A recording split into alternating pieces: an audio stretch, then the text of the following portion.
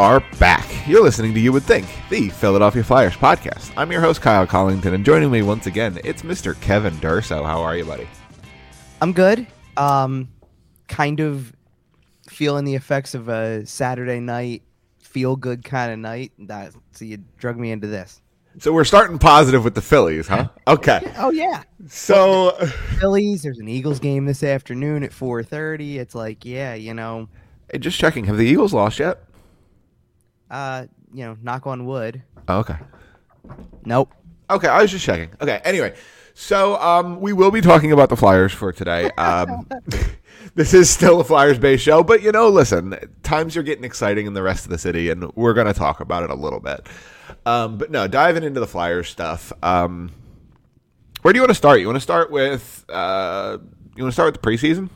Yeah, that's fair. Okay. I mean, we should it's kind of picking up where we last left off almost, because the last thing we talked about on the last show was the first preseason game. There were 5 of them since. This has been a weird preseason, to be honest, because I agree with John Tortorella, who has never experienced anything quite like this. I don't remember a time when they played the final preseason game and then had something like 9 days. It's a lot of time. This is a lot. I mean, it really feels like everything about this is why it feels really weird too. Not only is it such a large gap between the last preseason game and their first regular season game, the entire NHL preseason wrapped on Saturday night.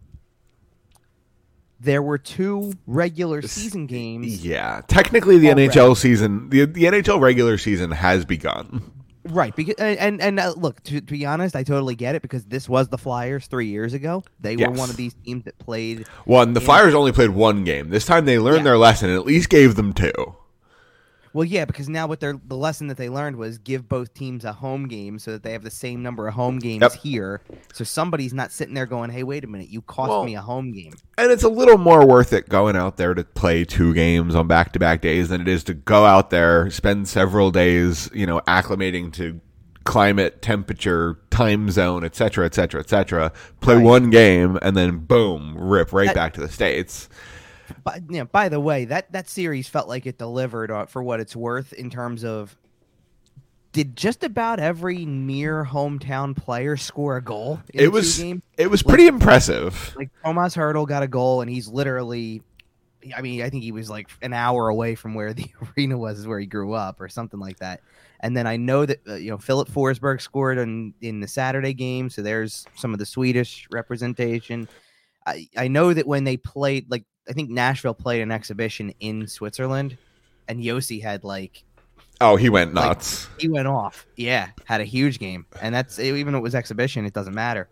I think they got what they wanted from some of that international stuff. Oh yeah, and then we did have pretty cool though. We did have Flyers legend Jaromir Jagr dropping the puck on Saturday to a massive ovation. Absolute Czech legend. Yeah, I thought I saw rumors recently that he's thinking about hanging him up. Maybe. I don't want to believe it yet, because that's like the dude. There's guys who, when they get to close to 40, you're like, oh yeah, that guy's gonna play into his 40s. This is he's gonna play forever. It feels like, or he was gonna try. I wish the Sharks or Nashville had signed him to a 1-day PTO for that exhibition game. Oh, that'd be funny. Come on, how cool would that be? And his Czech team would let him go. He can ask the owner. If you didn't know, he owns the team. He owns the team that he plays for. I did. I knew that. I thought you were saying that for everybody else. Oh, yeah, you and everybody else. Yeah. No, that would just been great. See, the fun part is it wouldn't have mattered it wouldn't have mattered which team. It would be a team he'd never played for before, which would have added to the allure of. Come on. He's played for the gang, 7 NHL teams. More than that. The gang of traveling Jagrs could have added somebody. Right, that's what I'm saying. I thought it was 7 or 8. I thought it was 9 or 10. I am going to his page right now to look, but either way, it was nice to see Jaromir. He looked really good. He looked happy. Of course he looked good. He was the physical specimen that he wasn't he? Do me a favor and count this off for me. Sure.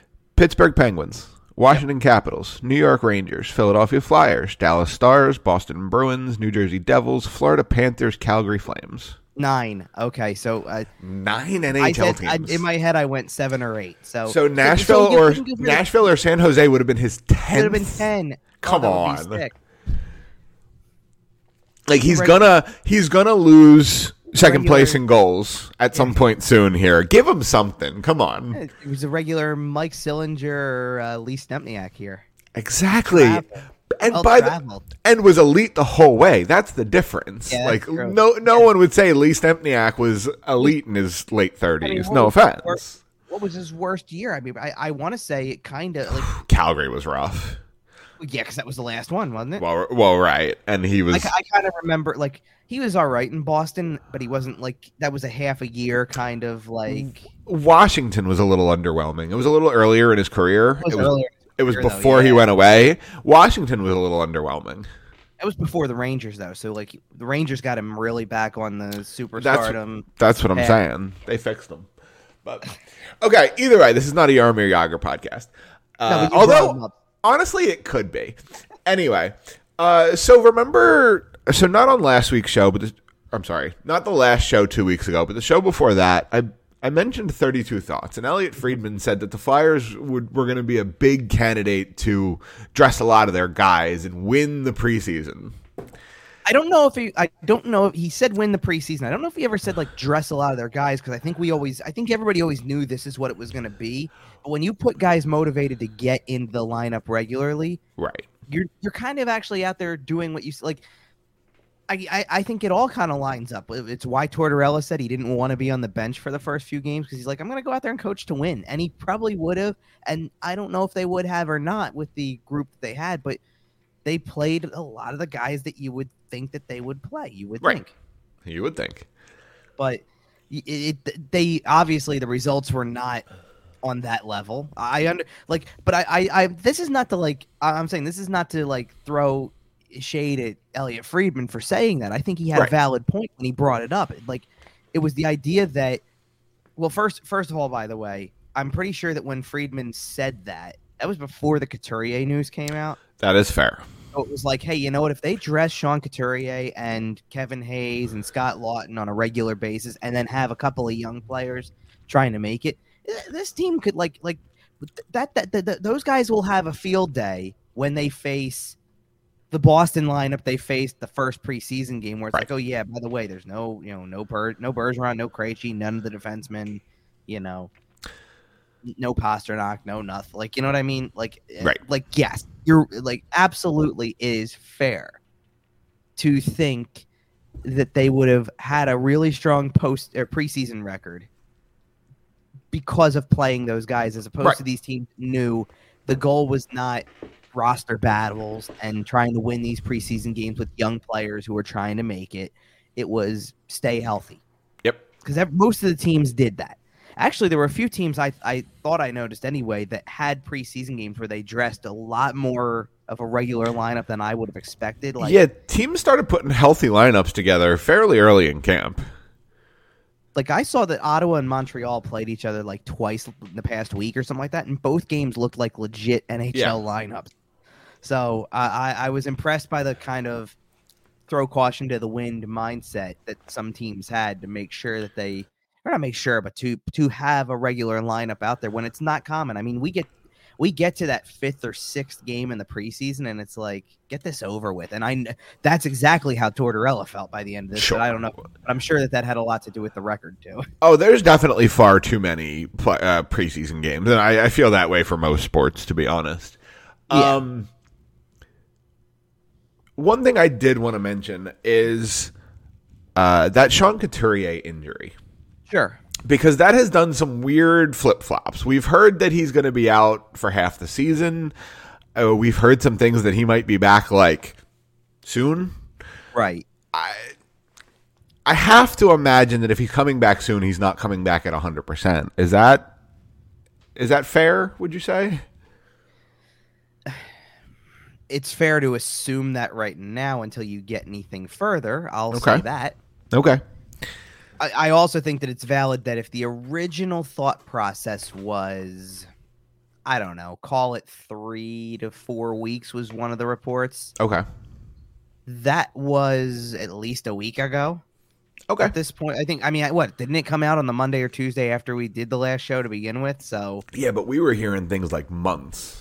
well, no. I know. What I'm saying is that it was followed up with a hey, they kind of got good news. Oh, it's right. going to be like 3 or 4 weeks. Right, and we did know that he was seeking a second opinion, so it's not crazy if things just shifted on that. No, so my point in saying that is that it was very clearly stated that he's week to week, which right away creates like this is like Ryan Ellis all over again. Week to week means nothing to people. Week to week has so much uncertainty. Right. Yep. I mean, if the update you can provide is no, he doesn't need surgery, that's great. But like I tweeted out the day that update came out, it's like it's still cryptic. You didn't say it was he's 3 to 4 weeks and he'll skate again or something like that. Right. You said he's week to week. And what happens if week to week is, by the way, in 3 to 4 weeks we're going to check him again, and if it's not better, now he does need surgery. Now he goes on LTIR. Now he gets surgery. Now he's out 4 months. And it turned out that the initial story was completely 1,000% correct, which is what happened with Sam Moran, which is what happened with Ryan Ellis. It's like happened with Nolan Patrick.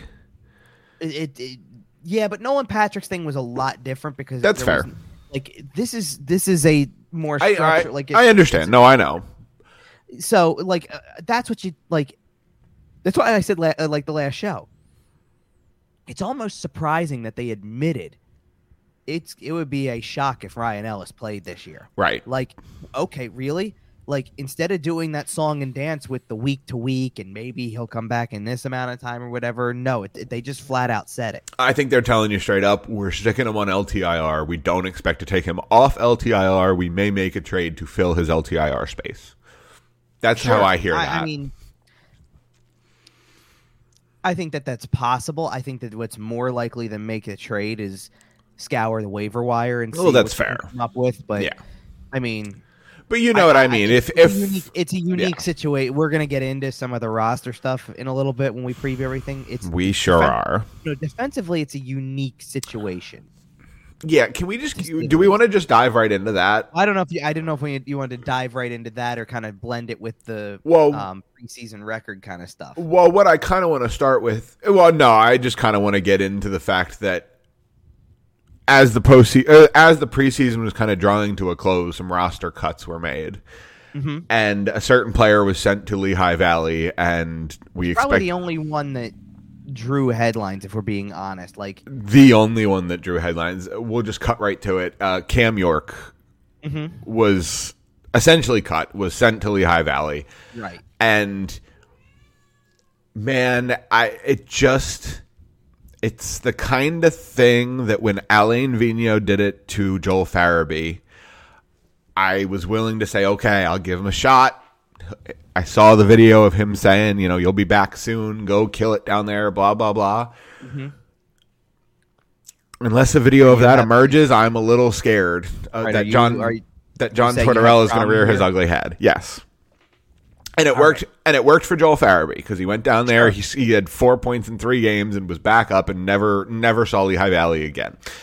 It feels so. I'll give you my read on this situation because obviously, A, it created a lot of headlines. B, it created a lot of misinterpretation of something that was said earlier in the training camp.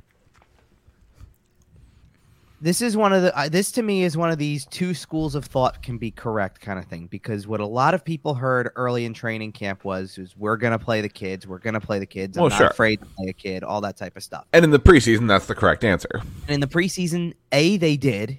Yep. And B, it doesn't mean that that's a lie when it comes to the rest of the roster. Absolutely. Because right now as we're sitting here recording this, and this could change. Well, fair enough. Let's say this is going to be the Monday news drop because the rosters are due by 5 p.m. on Monday. So this is roster day.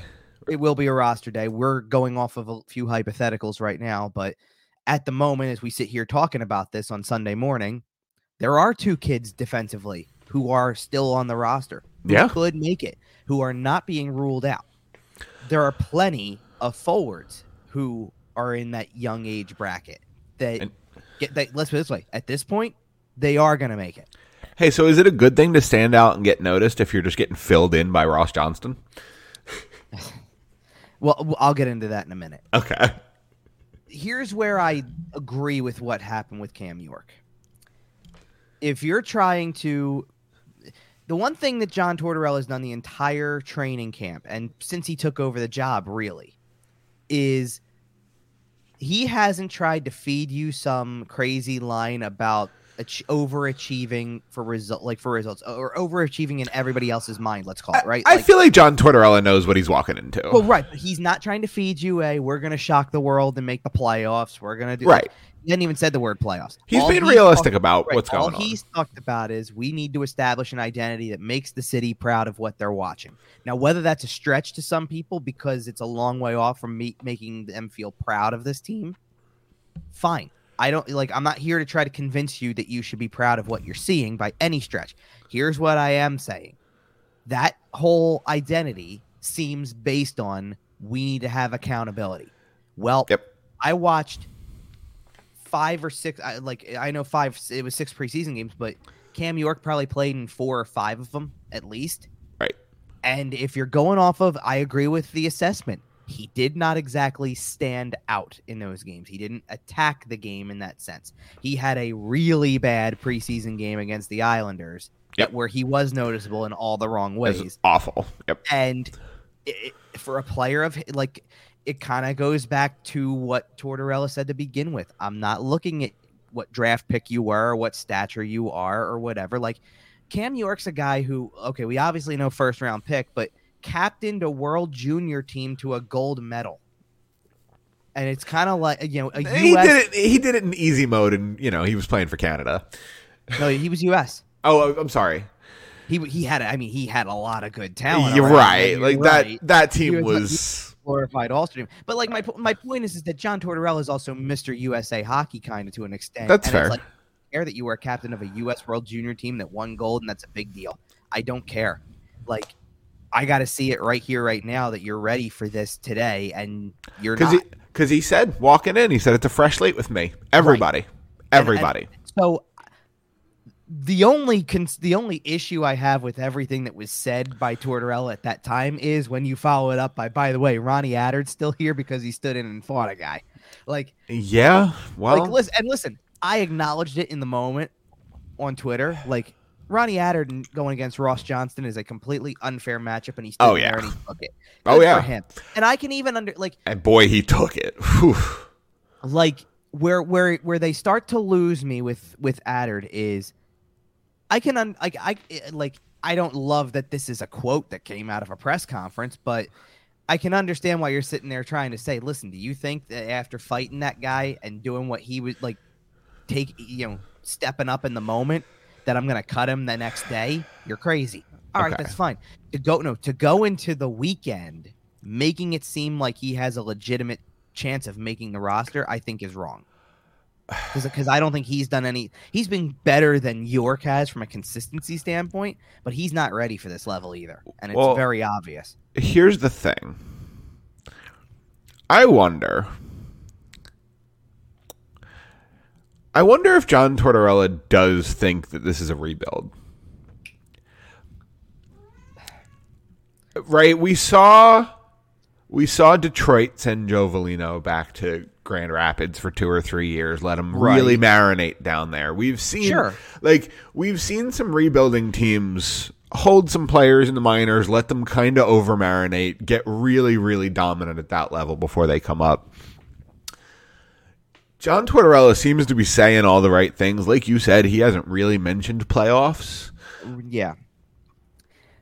It seems as though he knows realistically where this team is probably going to end up. And yeah, sure, he's going to coach to the best of his ability, and he is a very good coach.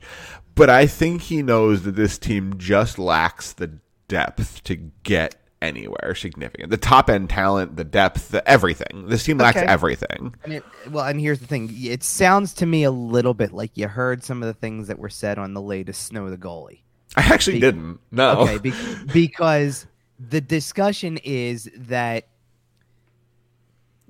so John Tortorella, the entire preseason and training camp, they played that first preseason game that Saturday, and we came on and talked about that one and kind of also talked about a lot of the stuff that he said on day one of training camp, right? Which was things that we like, that I at least could sit there and say, I'm like, this is kind of an interesting one. Like, here's a guy who says, I'm not going to coach behind the bench for the first 4 games because I need to watch. I don't want to be on the bench. I want to evaluate. Okay, yep. Fair. Also turns around and says, by the way, for the first 3 preseason games, I don't make the lineup. I want Chuck to do it because, again, I want to see everything. And it was brought up because right now they're doing, and you mentioned it already, like before we started recording, they're doing this behind the scenes show, kind of the standard, which whatever, fine, call it whatever you want. Oh, it's we standard. Yep. That's the word. Yep. Sure, but either way, full credit to the guys on Snow the Goalie who brought this up, because I was listening to this and it was kind of comical to think about, because like, yeah, I get it. Like, there's elements of what you get to see on these shows that's scripted, because it's not like they just plant cameras and say, let's do this. Like scripted in a sense where it's like they set the scene for the people, like, hey, listen, we're going to film you in this meeting today. We're going to do this. Sure. Do that. Episode 2 started with some Flyers taking batting practice with some Phillies. Yeah, but that's at least that's one where you don't even have to explain it. You know, you're sending the PR team for, hey, we're that's fair, athletes, right? Like, yeah, you're right. You know, it's going to be fun. But no, they do set up. They do let people know. They're not sneaking anything. They had one of the episodes where they show it's, and you see all the usual suspects. Chuck Fletcher's leading a meeting with Brent Flair, Danny Briere, Barry Hanrahan. Like, it was nice seeing Danny Briere kind of in that front office capacity. It's so good seeing him. But either way, and the whole thing starts with, here's a list of players that Torts liked, essentially, right? Right. So who's putting the team together? Or who's looking at the roster that was handed over at training camp and going, oh, wow, this is what we did. Like, day 1 of training camp, Tortorella talked about establishing that, accountability, and this is about identity, and it's a clean slate with me. I don't like, this is a guy who on day 1, when there's an injury update about Sean Couturier, I don't want to hear about it till he's ready to go. No. I hear you, but I'm saying this on the same day that there's an injury update going, we don't, where it's week to week, whatever. Right. The whole question, because the report was, could be months, could be whatever. Right. And the coach goes, I don't know how big of a loss it is, because I don't know how important he's going to be, because I don't know where he's going to play. That's fair. Well, and in that same thing, he also said, I don't really care. Don't give me weeks. Don't give me months. Just tell me when he's healthy. Well, yes, but I'm saying, like, Yeah. No, I know. It's crazy. That's how blank slate he's going. But this is how John Tortorella operates. Yep. I'm not basing anything off of anything. I don't know. Like, honestly, if create a drinking game, if you don't need one already from watching the games, create a drinking game watching his press conferences and count the number of times he tells somebody, I have no idea, and literally says those 4 words, I have no idea. You trying to raise alcohol sales in the Philadelphia local area? I'm not trying to do anything. What I'm trying to do is just sit here and tell you it's a common 4-word phrase that's used by John Tortorella in press conferences. I have no idea. Like, whether that's a tactic, like, I'm not giving you any information. I do absolutely have an idea, but I'm not giving you any information. Or, which I'm sure it is in part, but like, yeah. But on day 1, that wasn't I have no idea, like I'm withholding information. Like, that was of course I know how important he is, but like, truthfully, I haven't seen what we have to know where he stands. I'm evaluating honestly. I have no idea where he's going to slot. Yeah. Right. So, like, to me, it looks like it just feels like 2 different schools of thought. Like, Chuck Fletcher said a bunch of the same stuff that some of the players were who had been here last year, where it's like, yeah, we're like kind of that we're ready to go out and shock the world kind of thing. And it's like, sure, I understand why you feel like you have to say that, but and like, you can't come out and go, yeah, we're going to suck this year. But the coach kind of turned around and buried that possibility, right? Like, the coach kind of looked at it and didn't say anything about shocking people. Like, now, like, you know why? Because I think he John Tortorella's response to something like that is nobody. Like, I understand the perception. Like, because that's how, like, notice the difference between a general manager who knows he's on his last leg saying, we're all excited to shock people. Yep. And a coach in year 1 who's got as much job security as anybody in the organization, who's going to sit there and say, we know what the perception is, and we're trying to build towards something. That's two different answers. Yep. It'll be interesting to see if John Tortorella is the one that kind of comes out on the other side of all this, because I think is. Right, because I think you and I are both looking at this as, quite frankly, and this is kind of transitioning towards our season preview, is I think you and I are both looking at this as a bit of a poor season. Well, and definitely, yes, and we'll get into that a little later. But I think you and I also both agree that this is probably Chuck Fletcher's last kick at the can. Because this is where it all starts to make sense with the coaching thing. Remember the questions about, like, in the offseason about whether John Tortorella was Chuck Fletcher's number one choice or not or whatever? Yep. This makes it more obvious that it wasn't, because they're speaking different languages. Because John Tortorella is coming in, and after a preseason where he had to cut a player who was a first-round pick who everybody seemed to think was going to make the roster. And, yes, I think he's the one who goes and says, we got to cut this guy. This is a better move for him. I totally buy everything that he says for the most part. To be honest, up until those lines about the guy stood in, so if you think I'm going to cut him because he fought a guy – which is just Tortorella being an old school guy. You know what line I didn't like? That was the first time I'm like, oh boy, that's a Torts line if I ever heard one, and man, does that sound awful. He talked about his defensemen and the idea that mistakes are going to happen. Mistakes are mistakes. I want them to be aggressive mistakes. So, listen, all that's fine until he turns around and he says, we're going to give up 2-on-1s and things like that, but that's what we have a goalie for. John, I felt horrible for the goaltenders at that moment, because it's like, okay, man, I know Carter Hart is probably a top 10 goalie talent in the world, just on pure talent. Sure, and I know he's itching to prove that, probably. Right, and a couple of lean years here. And quite frankly, I say top 10 a bit on the conservative side. I think he could get in the top 5 conversation. Again, just talking talent level. I think the team in front of might be a tough year, Carter. Well, here's the thing, and this is a very fair. This was something that Tortorella said that I agree with 1,000%. Talent, physically, he's talented enough. He's got all the tools. We've seen it before. He goes, it's a mental thing. Tortorella is all about the mental aspects of the game, the way that you come as a professional, because if you show up to the rink every day while you're playing in a season and you're coming professionally with a mindset that's present your best self and approach the game the right way, then you don't, let's put it this way, do you lose 10 games in a row twice last season if you come to the rink thinking like, this is a slog, I don't want to do this? No.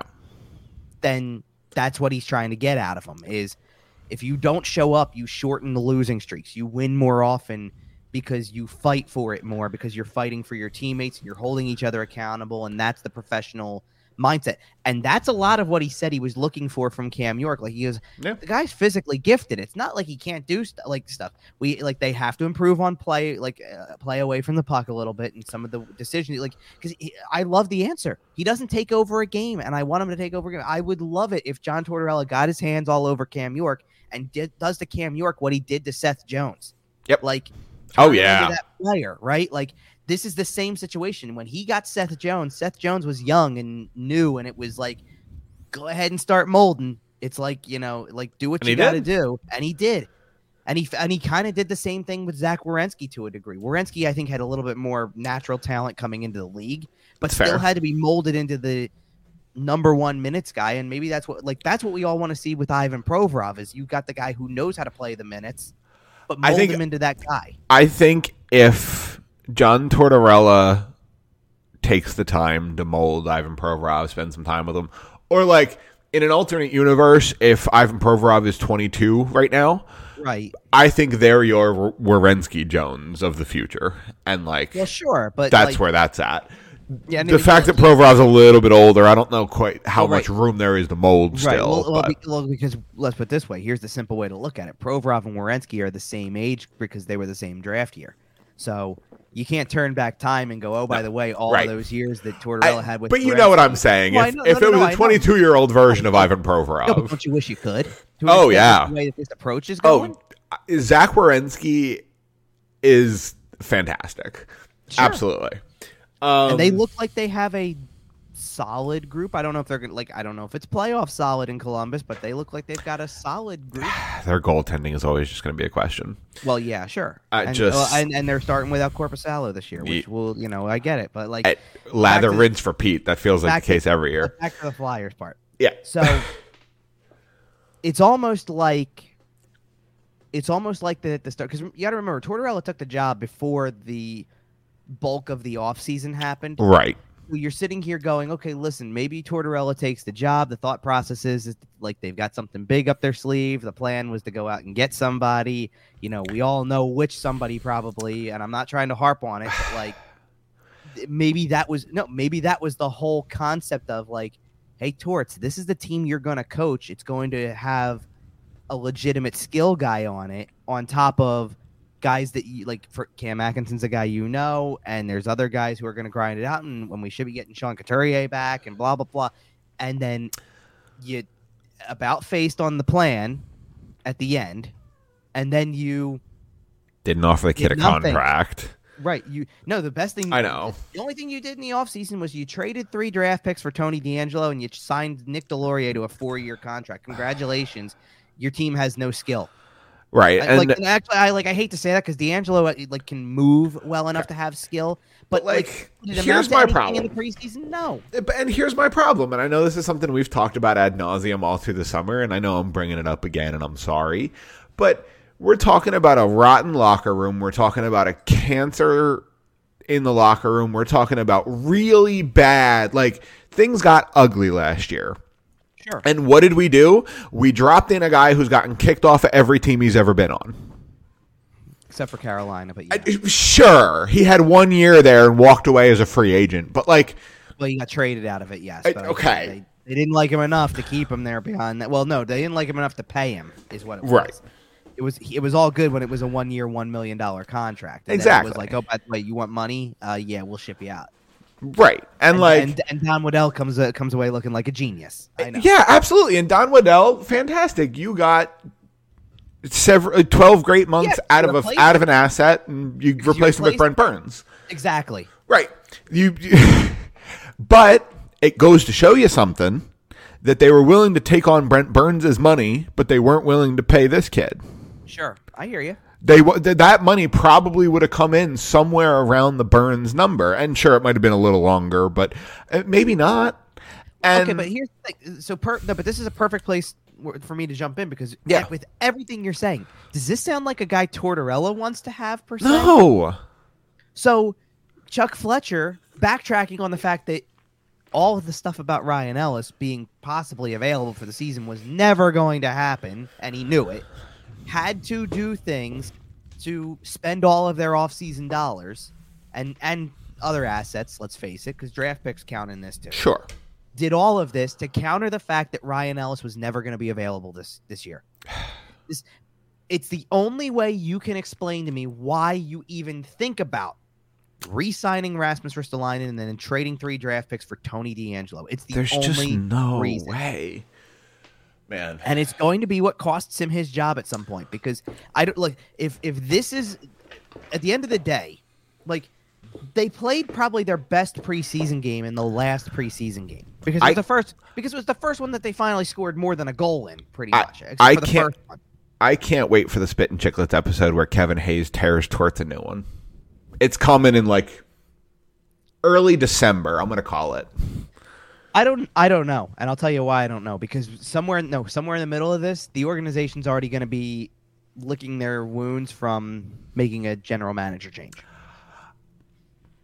Man, see, but I don't know, because the more you talk about it, the more you talk about the fact that they knew all along Ryan Ellis wasn't going to be healthy. Mm-hmm. The more we talk about them doing nothing through the just making this move for DeAngelo, just this, just that. The more you talk about it, the more it sounds like a state-sponsored rebuild. Yeah, but that shouldn't matter. Right. But what I'm saying is, if Chuck Fletcher has pled to the Comcast gods and said, please give me a shot to let me run this rebuild, and they said yes, then here we are. And you wouldn't be sitting there on day one saying we're excited to shock the world. sorry. No, I sorry. guess. No, I guess. If you really are going to stand in front of cameras and believe that, then I'm sorry. You don't have any leg to stand on anymore. Because That's you fair. continue to sit there and preach this idea that because what is this all based on? Tortorella has said at minimum 3 times this preseason about perception. We can't listen to the noise. I don't want the players going down the rabbit hole of what if you think you're keeping Kevin Hayes off social media, if you think you're keeping Tony D'Angelo, Mr. Burner account himself, off social media, well, no, but then that's what leads to roster changes eventually. Like Tortorella's point is that I know what people are going to say, and this is why I like Tortorella's honesty and his transparency towards most of these things. He doesn't know, like, he doesn't give you some spiel about, we're like, this is why I said he hasn't given you some like thing about the making the playoffs or we're going to shock the world too. He hasn't said that type of stuff. He sat there and like day one, he says, I know what the perception is. It's on us to work hard and change your perception, which he's right. Then then a few days down the line, he sits there and he goes, I think a lot of people like media and the public are waiting to seize the opportunity to pounce on like a mistake or what goes wrong. He's not wrong. They are. Fair. And then sits there and goes, part of the mental aspect of that with running this team and being the coach of this team is don't let the players go down the rabbit hole of reading about it. Like, no, which he's right. That's what his job is. His job is to make sure that they play to the best of their abilities without getting caught up in all the outside noise. That's fair. That's a part that, listen, outside noise, what I say, what you say, because we bring both perspectives. Sure. Their job is to not hear it. We can say whatever we want to. We contribute to the outside noise because that's our job. Okay, so we're going to be about what my perception is. So we're going to be sitting here in 4 or 5 months, let's say February. Sure. We're going to be sitting here talking about how that failed. Because we're going to be I would not be surprised if there's a full-blown riot in that locker room. And we're going to be sitting here in February going, everyone knows how toxic this team is. Why doesn't anyone want to trade for these big piles of garbage that we're attempting to hand to them? Well, they'll be able to trade one guy, I think. It's going to be the totally wrong move, but they'll be able to trade him. I don't know who you're talking about, and it scares me either way. Yeah, that's fair. No, and here's why it's wrong. Because it's right, because, yes, he's on an expiring contract, and you will get something for him. That's what makes it right. What makes it wrong is you're going to give up on him at 26, 27. Yep. After possibly, let's just like, if you're trading him, it means he's had a good enough year, right? So it would be 2 years in a row where he's probably been the shining light of the defensive core potentially. That's fair. And you feel like you have to trade him because why? Because you're not going to be able to pay him because of Risto and because of D'Angelo. Yep, because you won't be able to unload those contracts. Not this season. Like maybe next offseason or next trade. D'Angelo's 2 years. So right. There's a path that was the whole point, right? When you sign guys or trade for guys or whatever, because they traded and then signed him. So yeah, you're stuck with Risto for at least the first 2 years of that deal for sure. First 2 minimum. It's a 5-year deal. I know. Probably the first 3. I'm going 4. That's fair. Who the hell's going to trade for that contract over $5 million? I know. When it doesn't help them any. I know. Until you can sit there after year 4 and say, by the way, I'll eat the salary in the last year. Or, I'm sorry, I'll give you 3 years, and I'll tell you why. Because if what I saw about the salary cap turns out to happen and it's up $10 million in 3 years, then yes, you might have a shot. Right. Because then all of a sudden that contract's cheap. Fair. It's not at 82.5 mil or 83.5 mil, but at 92.5 mil of a cap, yeah, now it becomes cheaper. That's fair. So now you can probably find a way to move it, but they're not moving Ristolainen. They're just not. Like you've made like that is that contract, Nick Delorier's contract. Those are contracts that will haunt this team for their duration. Absolutely. Let's just be real. Their duration. Maybe in the last year, but like let's be real. In the last year of that contract that Ristolainen signed, I don't know exactly how old he's going to be, but he'll be in his 30s by then. Yeah. Yeah, it's... Who's going to want that? Tell me who's going to want a player like that at that stage of their career if by that point they weren't tradable to begin with because they're worth the contract at that very moment. You know what I mean? And by the way, if you're sitting at home and it sounds like we're doom and gloom here and we're predicting several dark years ahead, which, by the way, we are, we're not alone. Sean Gentili of The Athletic put out an article this week. It was the result of another survey, and I know we talked about it on the last show. I didn't get to really see this completely. I saw something of it. The NHL. It was the funniest thing I think I saw on Twitter either yesterday or the day before. The NHL Hope-O-Meter. Yeah, I know about the Hope-O-Meter thing, but is this the thing with the comment with the poem? Yes. That was one of the funniest freaking things I saw in the last week. Ranking fans' optimisms for all 32 teams. And basically they asked generically, are you optimistic, neutral, or pessimistic for the upcoming season? Do they do it like some of the other stuff where it's like scale of 1 to 5 or give a grade or something? No, it's optimistic, neutral, pessimistic. That's it. Oh, well, then this went well. Yeah. No wonder. For example, I'm just going to read off some numbers here just as for example. So Carolina fans were 98.53% optimistic. They were in first place. Colorado Avalanche, 98.4%. They were in third place. I'm just throwing out some numbers here. Sure. Ottawa Senators fans, very confident, 97.8%. They're in fourth place. I don't blame them. Okay, so middle of the pack, 15-16. We're looking at the Washington Capitals. Their fans are 80.5% optimistic, so they're still feeling good about where they're at. 80% of their fan base feels good. Sure, because they're running it back with a team that still has the same talent level, so to speak. It's like sure. It's when the drop off happens. Like whenever Ovechkin drops off, and the mileage on Oshie's body and Carlson's body wears him down. Yeah, so I totally get that. Speaking of drop-off, here's what the bottom of the list looks like.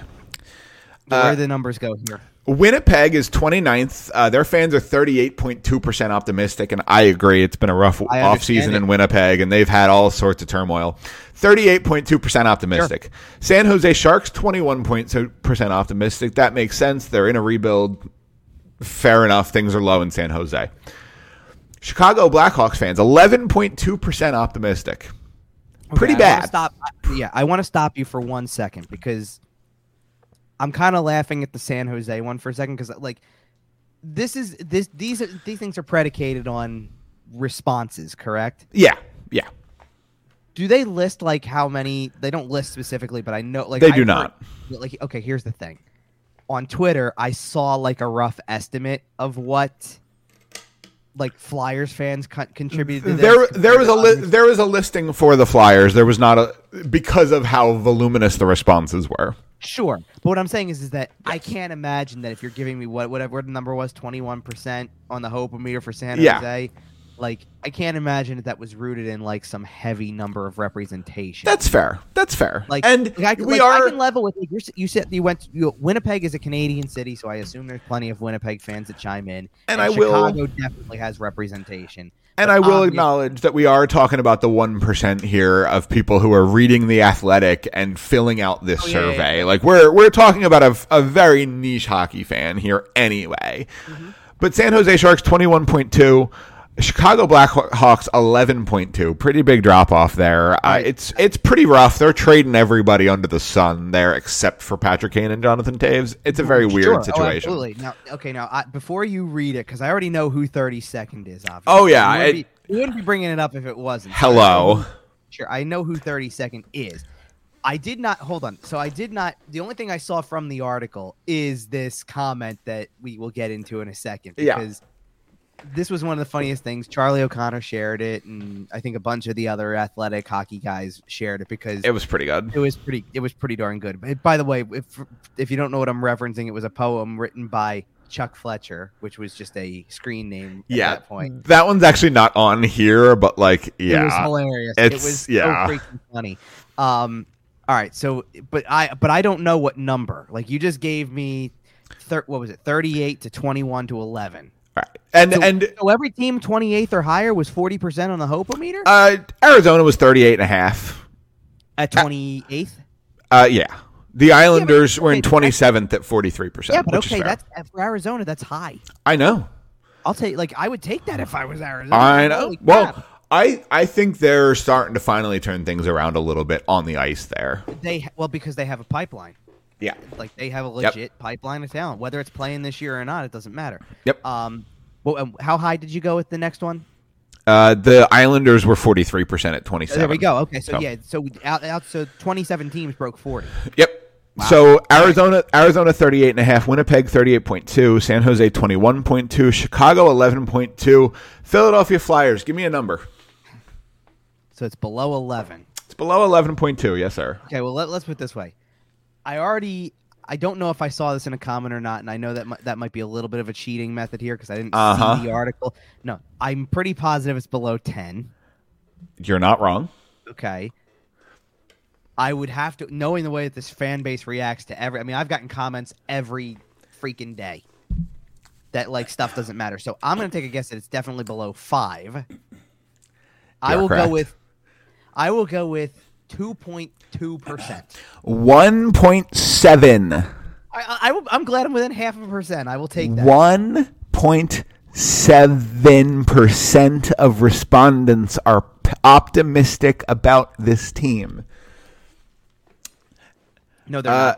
They're optimistic about John Tortorella.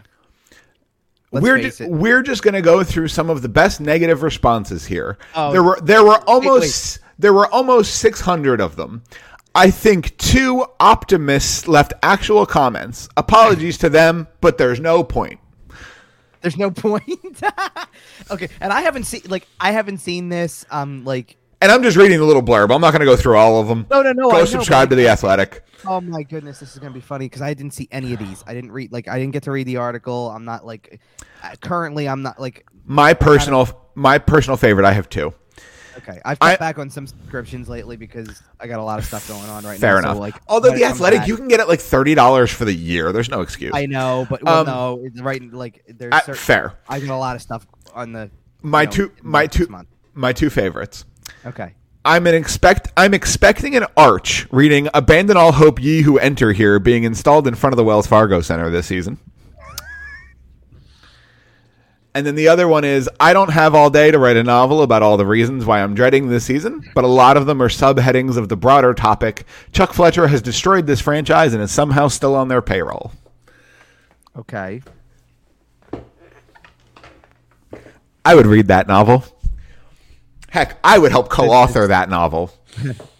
This is, wow. So go support The Athletic. Subscribe to that. Sean Gentili, we're doing great work.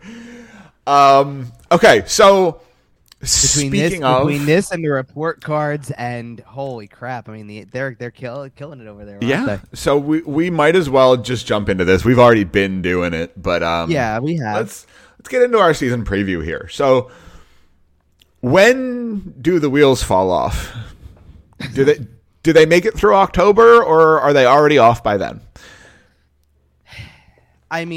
Here's the thing. I think the preseason kind of gave you a preview of what's to come because of the fact that when you take away certain pieces that you thought you were going to have, and you got everybody there's 2 things that go against them here, and one of them is you're trying to separate men from boys in terms of who handles Tortorella, and number 2 is you're learning Tortorella.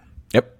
Which means that everybody kind of can easily get behind, and it's not I understand why Tortorella's not trying to Tortorella's not trying to become a walking soundbite in the preseason of his first year with a new team. I understand that. Because I can not understand yet. It's going to happen.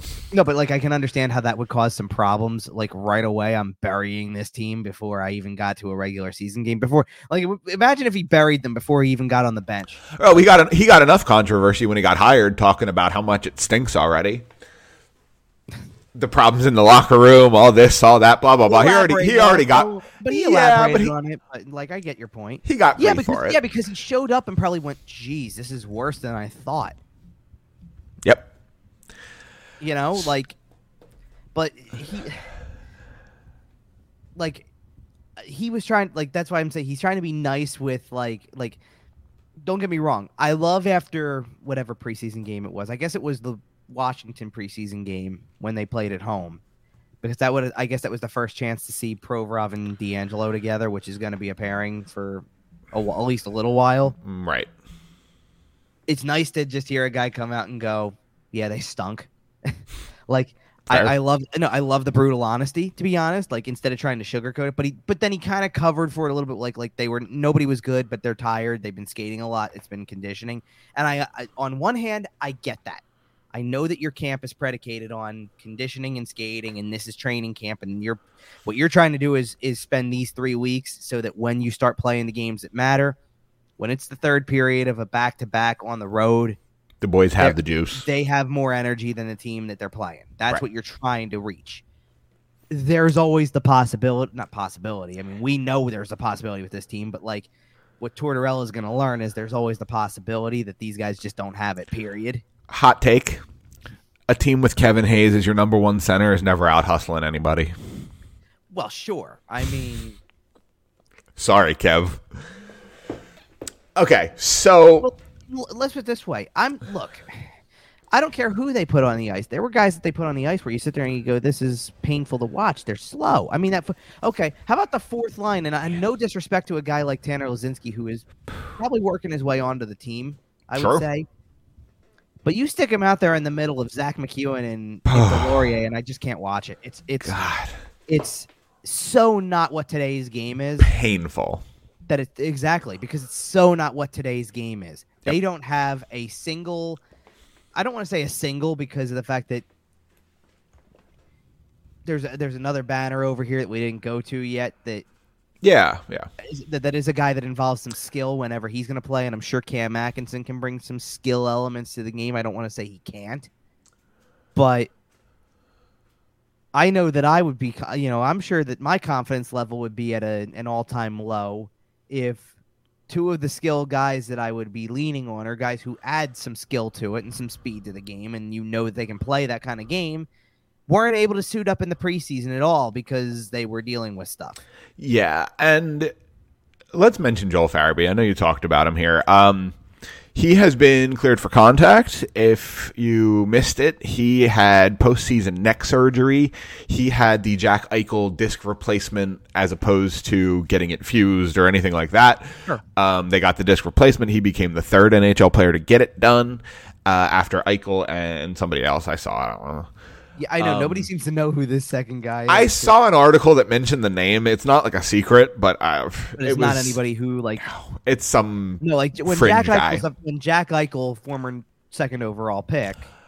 Well, and he was the first to get it done. Right, and Super Bowl is the first one to get it done. Well, it turns heads. Especially with the saga it became. Sure, Buffalo wouldn't let him, and he had all these doctors, and Buffalo still said no, and then they traded him. Right, could you imagine if Farabee was like in the position to be the first? Like, I'm sure that anybody who was going to be the first was going to have to put up it was going to be a little bit of a fight to get there. Yeah, and Eichel has talked a lot about. He did a lot of his own research for like months and months. And Joel Farabee said maybe 2 days ago, if not 2 or 3, whatever it is, like in talking, he's talked to Eichel.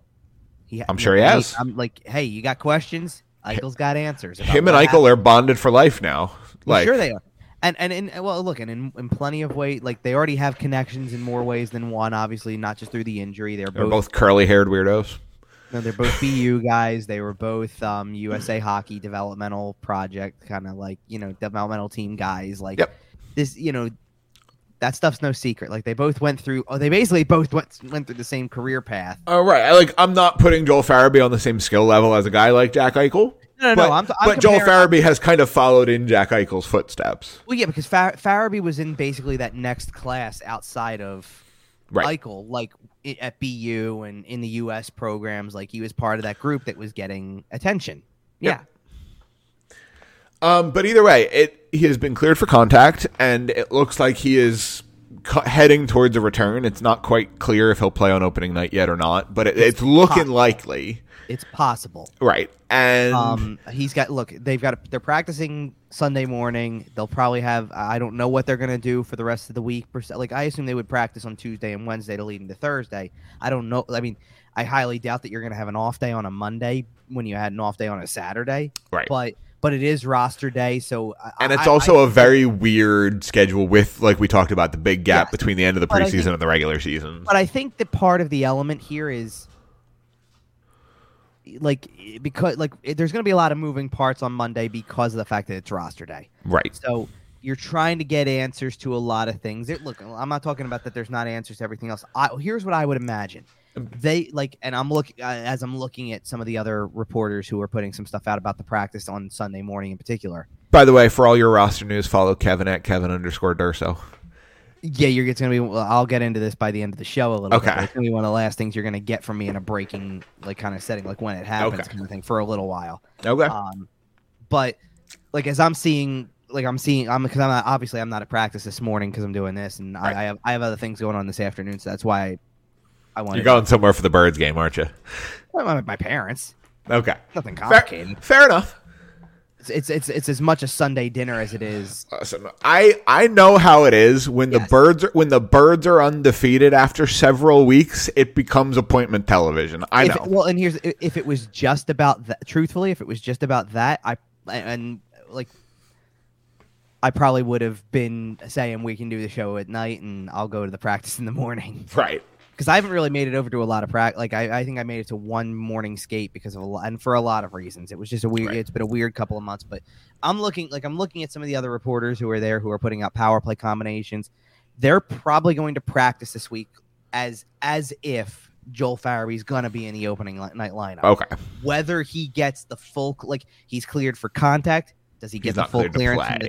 Does he get the full clearance from the trainers? Yes, he's done enough that he can go out there and compete in a game where an opponent's trying to, right. hit him and potentially do damage. Right. Right. Teammates are never trying to do damage. Let's put it this way. You want a conservative answer?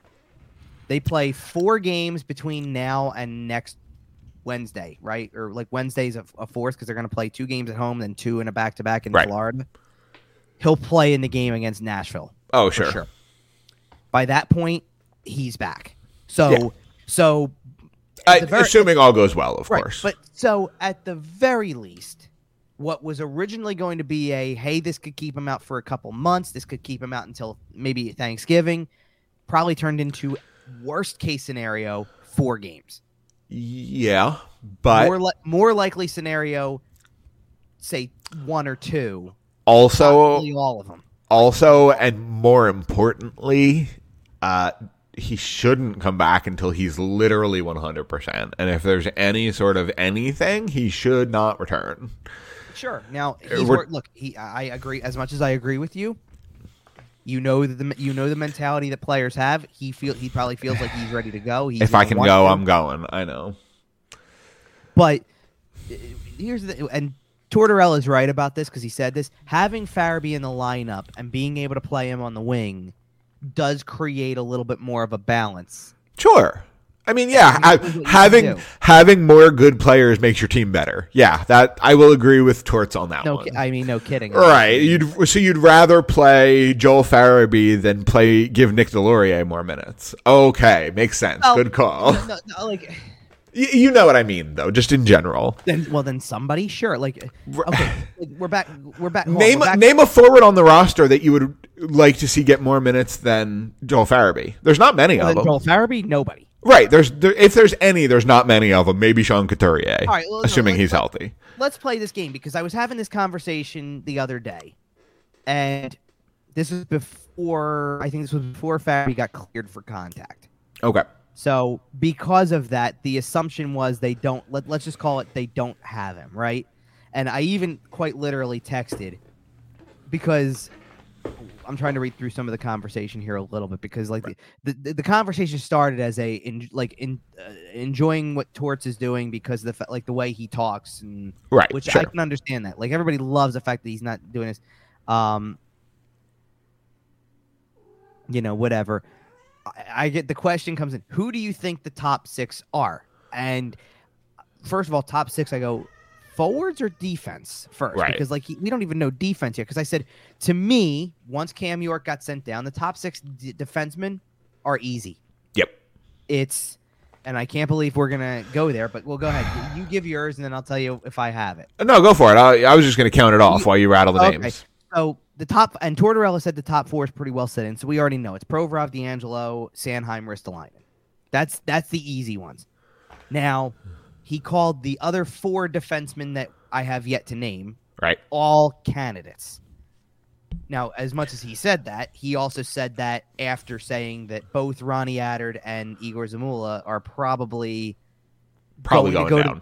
Well, okay. Let's start with this, because this is another indictment of what Chuck Fletcher's done, and it comes straight from the coach's mouth.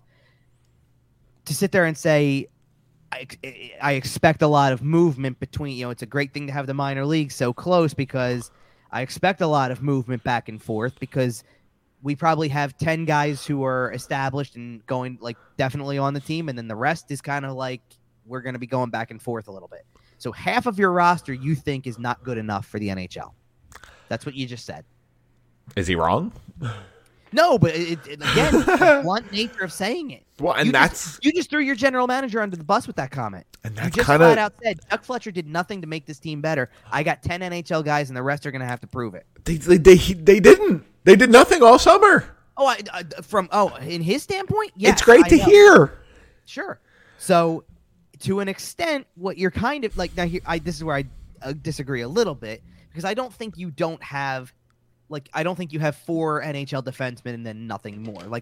I think it's a really tough argument at this point to not throw Justin Braun in there. That's fair. You can't not throw him in with the career he's had. You can't now all of a sudden say, "Listen, I'm cutting him." I know it's a clean slate with him, but I don't feel like you can't say he hasn't put together. His guy looked okay playing for the Rangers last playoff. Yeah, guy looks like he's got a place with a good team. Yeah, to be honest, I forgot he was back. Right, I know. But when you take Cam York out, more than likely, who number 6 is at this point. You know who it is. Yep. Go ahead. You go for it. I don't want to do it. You don't even want to say it. No. Nick Seeler. I know. But anyway, I put it out there because I'm like, that's okay. If you're you're asking me to read between the lines. I don't think Attard's ready. I don't think Zamula's ready. So Braun makes it by default, obviously, which we already kind of figured. But fire Nick Seeler into the sun. But if York doesn't make it, then Sealer's the guy playing. I know. It is what it is, right? But I text back after that. If you're asking me about forwards, and I go, to use a common Tortorella phrase, I have no idea. See, it's going to be a trend. Oh yeah. But I go, and before I had a chance to answer, there was an answer back with some names or whatever, and I turned around and I added one because okay, Konechny's part of this top 6 group probably. Hayes is, because you already said that as much too, because you said if Hayes is your top line center, which okay, yeah, pretty much. If he's not first, he's second. Well, right, but once either way, Coots gets back, if and when, sure, but either way, yeah. So Konechny, Hayes, Atkinson when healthy, Lawton, and then you start to hit question marks, but you go and do, I guess, Tippett falls in, and then I got answers of, does Noah Cates go into that group? Does Morgan Frost go into that group? Does Wade out? Look, hold on. And I tried. Well, no. And here's why. Because this is if it's not one of those guys, then do you know who it is? And it according to what I'm reading on the line combination, okay, practice, this is what it is. James Van Riemsdyk. Yeah, that makes But that means your top 6 has a guy who is we already look. The JVR stuff has already been publicized enough this offseason because everybody thought he was going to be on his way out the door potentially, and that didn't happen. Owen Tippett's got so much to prove, and he's in that group. You don't. I wouldn't hate Tippett ending up in the top 6. If your top 6 wingers are Farabee, Tippett, Atkinson, Konechny. Well, and Tippett looked good with Hayes. I'm not trying to deny that. It's just, Tippett looked good with Hayes in a second, third line kind of way, not right. If your top line is Couturier, Konechny, probably do you okay, listen. God, if your second line is we're trying to piece this together. Right. Go ahead. You want me to read the lines that I'm getting? Yeah, go for it. In the morning, because without Couturier, this first line makes complete sense. Okay. Lawton, Hayes, Konechny. Yeah. Which, now granted, I think normally you'd think Farabee would be up there, but I think right now this is a cautious approach with Farabee. We don't know if he's playing yet. I get it. But if he's playing, slot him in for Scott Lawton. Probably. Well, here's the thing. Maybe not, because right now what they have is Farabee, Cates, and Tippett. Noah Cates, by the way. Okay. Noah Cates playing center, by the way. Okay. Which is interesting. Don't hate that combo as a young group, because why not? Like, do a kid line thing. Absolutely. Listen, Noah Cates is absolutely 1,000% making the team. Oh, yeah. 1,000%. He's been one of the best players in camp since the beginning. He's making the team. If he doesn't, it's a travesty if he doesn't. Like, he's done everything to put himself on the radar in all the right ways. If he doesn't make it, it's a crime at this point. Third line, Van Riemsdyk, Frost, Allison. Okay. Now, again, I want to, because at this point now I'm talking about roster battles a little bit, kind of throwing. And I watched all the preseason games, so I know who I saw, who I didn't. Morgan Frost is going to make the team kind of not on I don't want to say it like this, because in this sense you kind of could have said this for Cam York too a little bit, but I'm going to say it this way because it's the only words I can think of. Frost is going to make the team kind of on merit more than he is on stand out in the preseason kind of thing.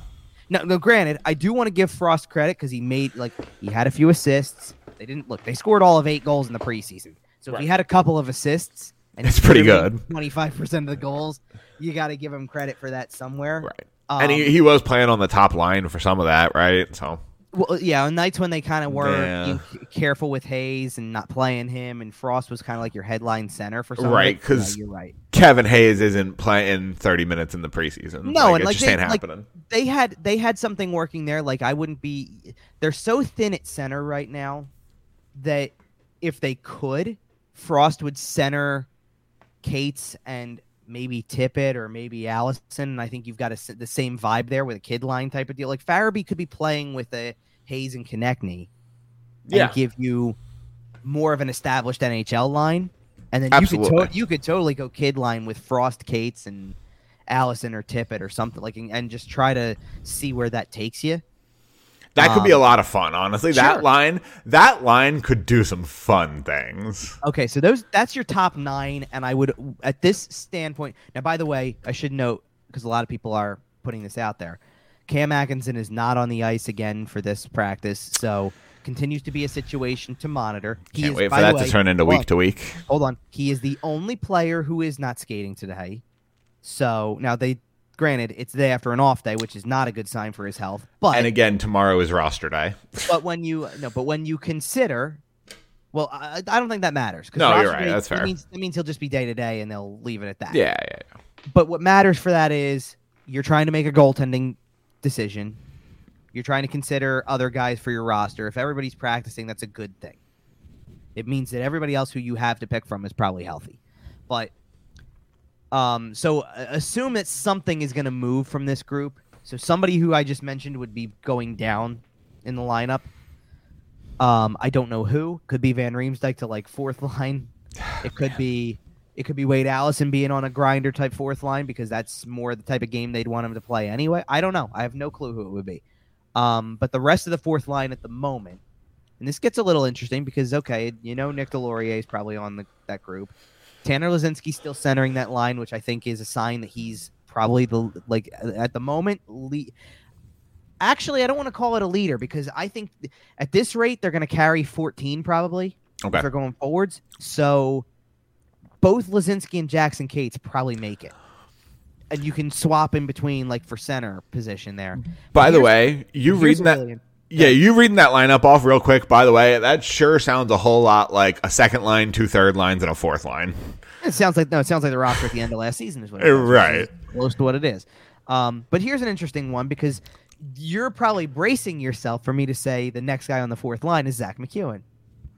Yeah. It's not. It's Hayden Hodgson. Hey, we love some Hayden Hodgson here. I don't hate that. Okay. Like, I don't love their fourth line. I'm not sitting here saying it makes it. I'm not saying it's the the group of Matt Martin, Casey Cizikas, and Cal Clutterbuck. No, it's not. But I sure like the sound of, if you're going to try to have a more grinded out fourth line that has some potential, I sure like the sound of at least putting Lazinski with Hayden Hodgson. With Hodgson and starting there. I think that's, like, honestly, if you had Jackson Cates as part of that line, you'd have a little bit of more, like, you're taking away all the toughness, obviously, as you said you were bringing in. So one of the other two guys has to play. Right. But I at least like the sound of that a lot better. I do want to get by the way, Nick Sealer's playing with Justin Braun today, by the way, and the two more than likely guys getting sent down are the extras. Yep. So just a footnote there. But I do want to talk about the goalies for a second, because that's really been an interesting situation, and they've dealt with injuries there. So Carter Hart never got a preseason game because he was hurt for it, but he's practiced consistently since. I think that now he's back on track to start opening night like everybody expects. The question is, because Felix Sandstrom got hurt in a preseason game. Played, I believe it was the Saturday game against Boston that was in the afternoon, so on the road. And he played in the first period where he faced 2 shots and then had to leave a game. Which is, it sucks. Less than ideal. And he'd had a look. I want to give full marks because he had a really good preseason to that point. Looked very much like, to me, he was absolutely the leader going, at that point. Certainly. The backup spot. And then you had to make a change. And first of all, in that game, you didn't have a choice. You had to play the other goalie who's dressed. So Troy Grosnick got the last 2 periods of the game, and they lost 4-0. Right. But then for the next couple of games, Sam Ersson played. And to be fair, Troy Grosnick hasn't looked terrible. No, but he's exactly not great, well, no, like if you want me to be honest, given what's happened with Carter Hart and Felix Sandstrom in the preseason, I already would be bracing yourself for both goalies who don't make it to be up at some point to play. Because somebody call Mike McKenna, tell him to get ready. For real, like that's what I'm saying. Like after those 4, you might be calling Mike McKenna to say, "Hey, by the way, what are you up to?" Come on, the record. We got the record a couple years ago. It was 8. Let's see if we can go for 9 this year. By the way, in all seriousness, we're starting with 2 hurt goalies.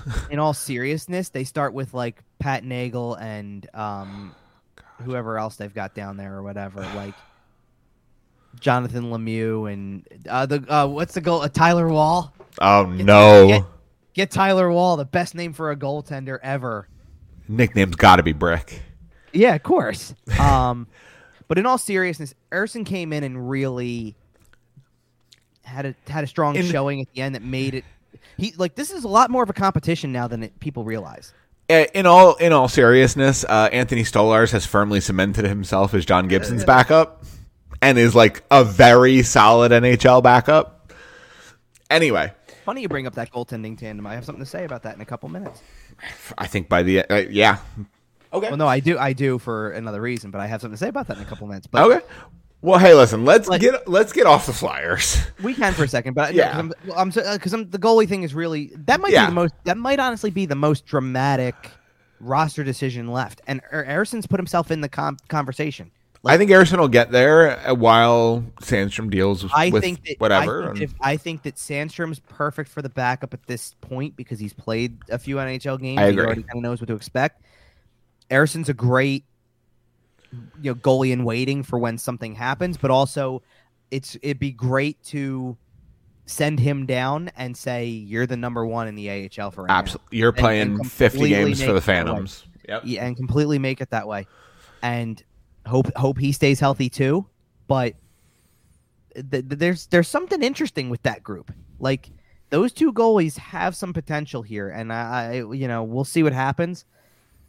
Look, if nothing else, before we get off the Flyers, because this is the whole point of the season at this point. Yeah. They scored. Look, and I already said this once, but I'll say it again because for emphasis, they scored 8 goals in 6 preseason games. If you don't know what kind of games they're going to win this season when they do, you're crazy. Yep. Tortorella's already said this multiple times. They're not winning games 5-1, 4-1. It's not happening.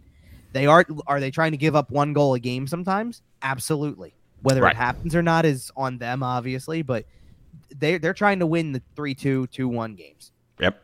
Absolutely all the way through. They're trying to win 3-2, 2-1, maybe 3-1 with an empty netter kind of deal. So this isn't officially betting advice, but bet the under a lot. At least the Flyers under. I was going to say, I don't know if that's good betting advice because they could have. That's fair. Look, I distinctly remember. Bet the Flyers under. How about that? I distinctly remember John Tortorella Columbus teams that were real. Look, that granted probably had a lot more talent than this one does on paper, for sure. That were tough to play against because the whole style was. And maybe this is easier to do when it was Sergei Bobrovsky at the time, but it's like, hey, listen, we got a Vezina winning goaltender who can steal a game.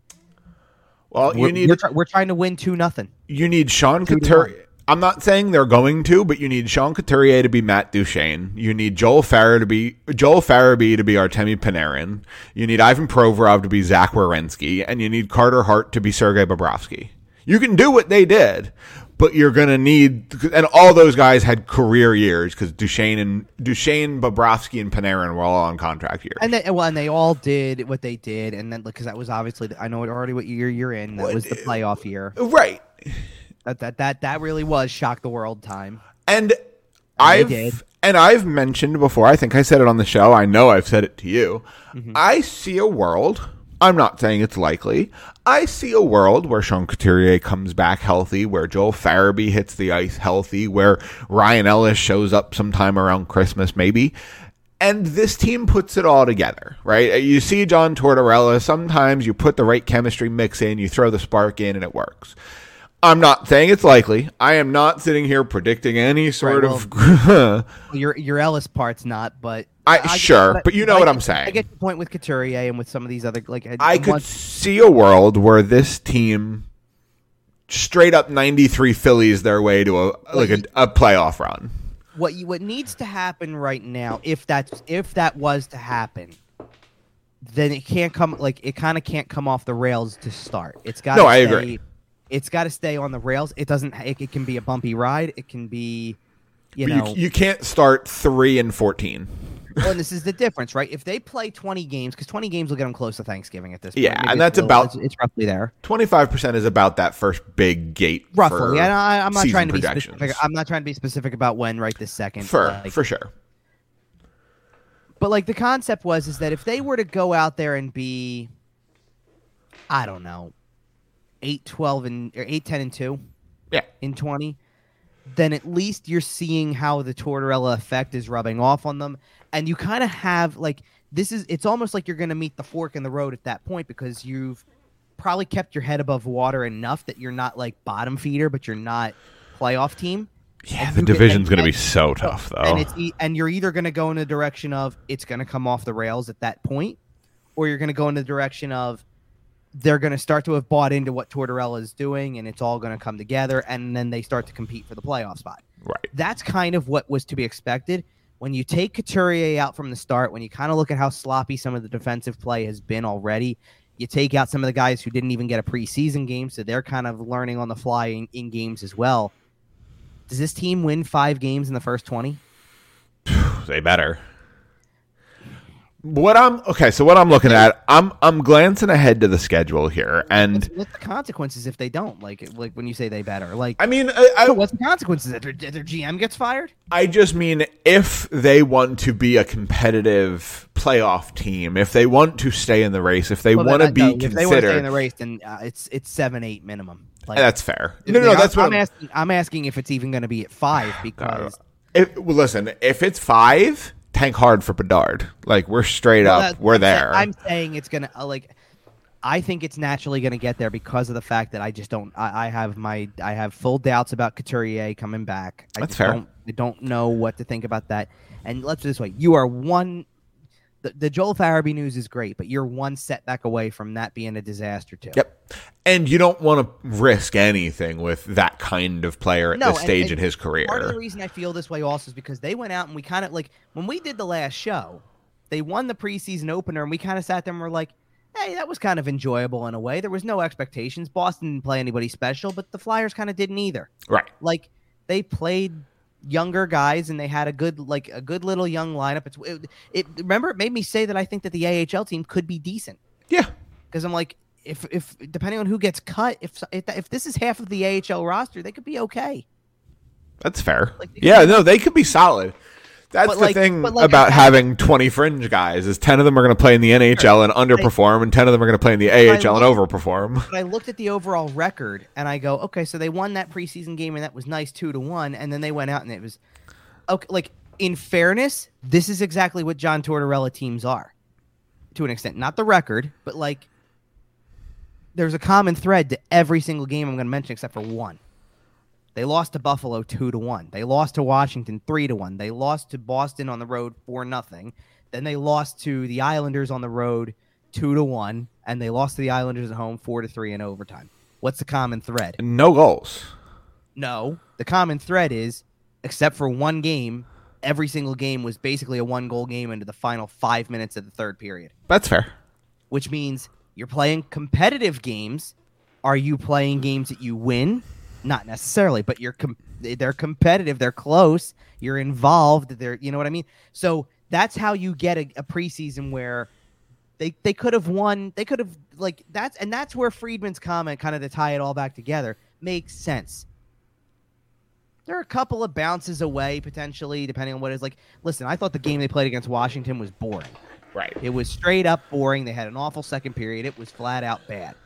But they played some other games where it's like, listen, they were, until the last 10 minutes of the third period against Boston on the road, it was a 1-0 game. Man. I'm just saying. I hope we're not playing the they were one bounce away game on a 1-4-1 preseason. No, because I can't. Well, because they are on the scoreboard, but they weren't right. That Washington game wasn't that close. We know that, but they didn't play good hockey in this preseason. No, but once you get to a point where maybe some of the Tortorella stuff is getting received better, and it's not just preseason anymore. Maybe you're playing a game where you do start to have that offensive push, and then you are one bounce away legitimately. Like, hey, you're actually that's fair generating something. Like right now, it didn't look that way. I get that, right? But you're kind of getting there now. Like maybe where it's November, December, you're getting there. Maybe that changes. But what I saw based on the record was they won the first preseason game. It was kind of nice to say that. And then they lost 5 in a row. They didn't win another one. Yeah. You know what I mean? And at the end of the day, that's what people are going to notice. Like, if nothing else, you're going to have people that get frustrated with the last preseason game because it was, it went to overtime, though. Right. I got a point out of that. All right. Let's get off the Flyers because I think we both agree that it's going to be a pretty poor season. Let's get some playoff predictions. Oh, boy. Give me your 4 playoff teams from each division. Which division do you want to start in? I'll give you my teams first, but you pick the division. You're asking me what we're picking different winners? No, we're picking the playoff teams. Oh, okay. So you're saying the 3, 4, or 5? Yeah, you pick a division. Name how many playoff teams you think you're going to. If we really want to get off the Flyers, do we want to just start with the Metro and work our way down? Yeah, Yeah. So I think Carolina. I think Carolina's making it. I think the Rangers are making it. Okay. I think Pittsburgh's making it. Okay. I think Washington's making it. Okay. I think that's it. Okay.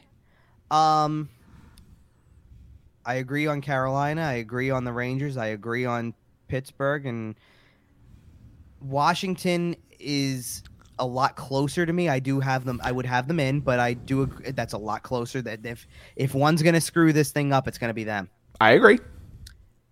You putting them in or not? No, I'll put them in. Okay. You putting any other teams in? I'm trying. Well, because I can't go 3 in the Atlantic. I just can't. Hold on. Obviously the Flyers I'm not putting in. I think it's still too early. No, I think it's still too early for the Devils. Okay. I think they'll be better, but I think it's still too early. If anybody's going to challenge for either a 5th spot / to knock Washington out, fair. I'm curious to see what kind of team the Islanders have because last Barry year Trotz era. No, but yes, but last year it was still don't understand the coaching decision because I have no idea. Last year made no sense. Nope. Everything the first 15 games on the road, they didn't play a home game until November. Right. None of it made sense. I'm not going there.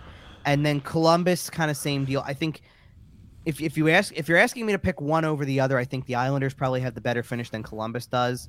Okay. But it's going to be close. I think it's going to be tight down the stretch. But neither of them make the playoffs? No. Okay. So 4 we both have 4 out of the Metro. I'll say 4 because I have to stay consistent with what I believe on the other side. And Okay, so let's get into the Atlantic. Sure. Tampa's a shoe-in? Yes. Toronto's a shoe-in? Yes. I think that's the end of the shoe-ins, honestly. Yeah. I think there's a chance Florida takes a dump. I think there's a chance Boston is old.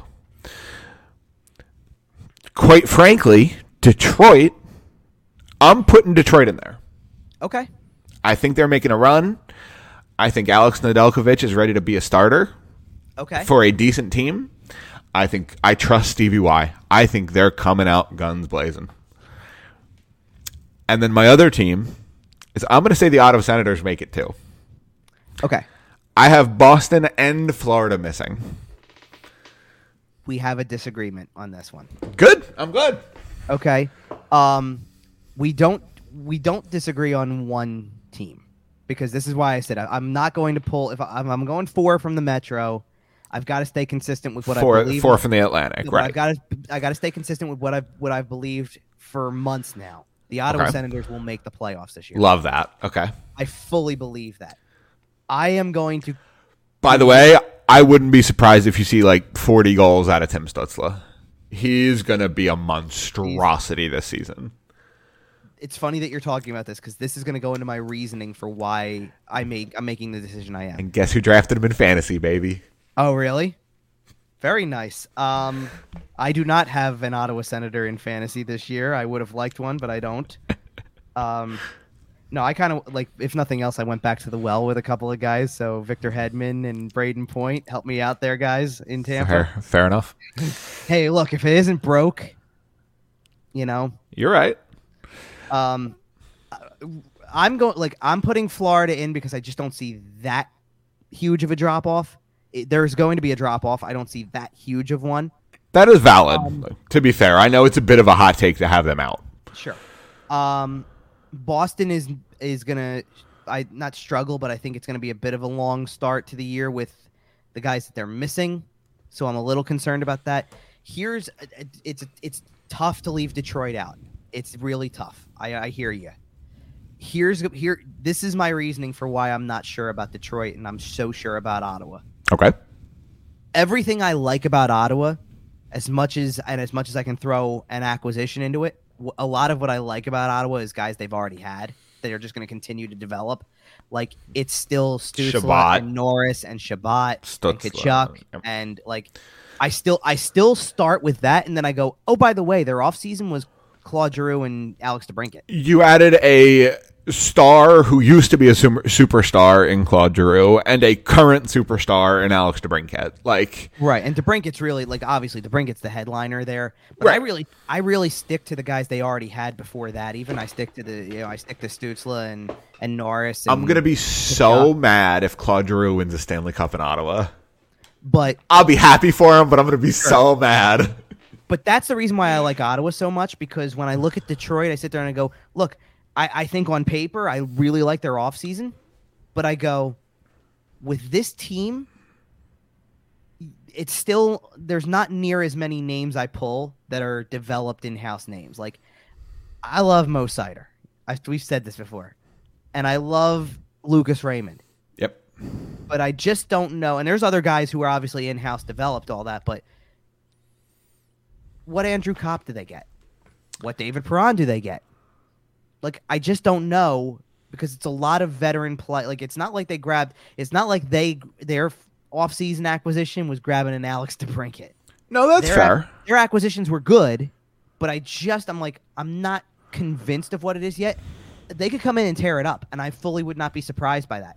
But I just have no clue yet, and I sit there and I go, if you're asking me to pick between Florida, Boston, and Detroit, I don't know how it's going to go in Boston. I don't know how it's really going to go in Detroit. I think both teams, I think Boston's on the downslope. I think Detroit's on the rise. I think I got to stick with the team that I know is still kind of in the middle, who didn't necessarily lose. They lost stuff, but they gained stuff. I think that they're in the middle. David Krejci coming back is going to be massive for that Boston team. It is, but I think defensively they're going to be in trouble at the beginning. That's fair. But man, whenever they can get McAvoy back is going to be huge. If Detroit, and however early it is, could influence whether they make it or not. If Detroit gets out to a hot start and does something crazy, like wins 8 out of their first 10, I could see that race being very, very interesting coming down the stretch. Sure. Very interesting. Man, there's a game between Detroit and Boston on October 27th, like second week of the season. That's going to be a good game. It's a Saturday. No, it's not. It's like a Thursday. It's going to be a great game. I'm still down at the arena that night, so I'm not going to be able to see any of it. DVR it. I don't have to. You know how this works. ESPN Plus. I know. More hockey, right? Did you maybe you didn't, but like watching baseball the last couple of days, which the whole wild card series was on ESPN. So there was last night alone there was at least 5. You can catch the NHL on ESPN Plus kind of commercials because Mark Messier is doing the ad spot. We love that. Really pushing that one. Yeah, I was actually watching it at work on regular TV, so it was we were watching on ABC. So. Oh yeah. Friday's game. Yep. Yeah, Saturday was on ESPN too, which I hear you. All right, so back to the now we're going to the West. Yeah, absolutely. You want to go Pacific first? Sure, we can do Pacific first. Let me go find Pacific here. Yeah. This one's interesting to me. Yeah, this is okay. So here's the funny because I'm going to get asked. I have 2 locks. Well, let's put it this way. At some point, I'm going to get asked and pushed further. It might be in 5 minutes for all I know, but I'm going to get pushed further. I have a really hard time with the West. I agree. So I think part of the reason you have 2 locks in the Pacific. 2 locks, and then I think I think it's pretty wide open for everybody else. I see where you're going already, so I can level with that. Yeah. The battle of Alberta is my locks. Calgary and Edmonton are going to make the playoffs. Absolutely. I think LA makes the playoffs. I think that's fair.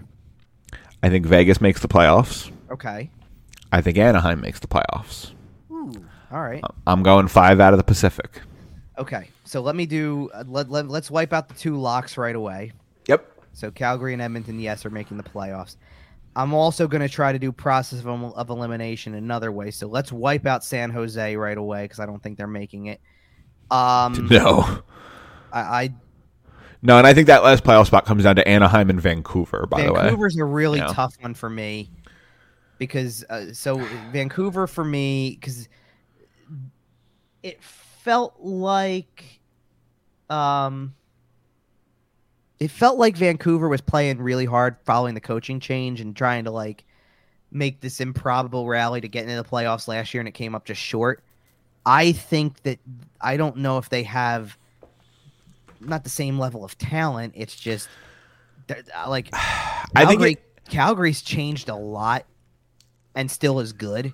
Right. And Edmonton's going to still obviously do what they do because of the 2 guys they have up front, obviously. Right. I can't see LA making the playoffs and making noise like they did.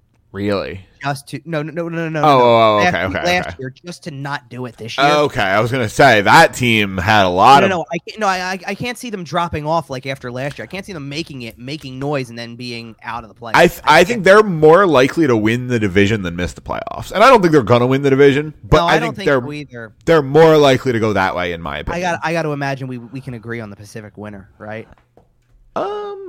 I don't know. Honestly, it's pretty open. I think it's probably Calgary. That's what I'm thinking. I would pick Calgary today. Would you really be surprised if Edmonton won it, though? No, it's the only other team I can see challenging for it, though, which makes a difference.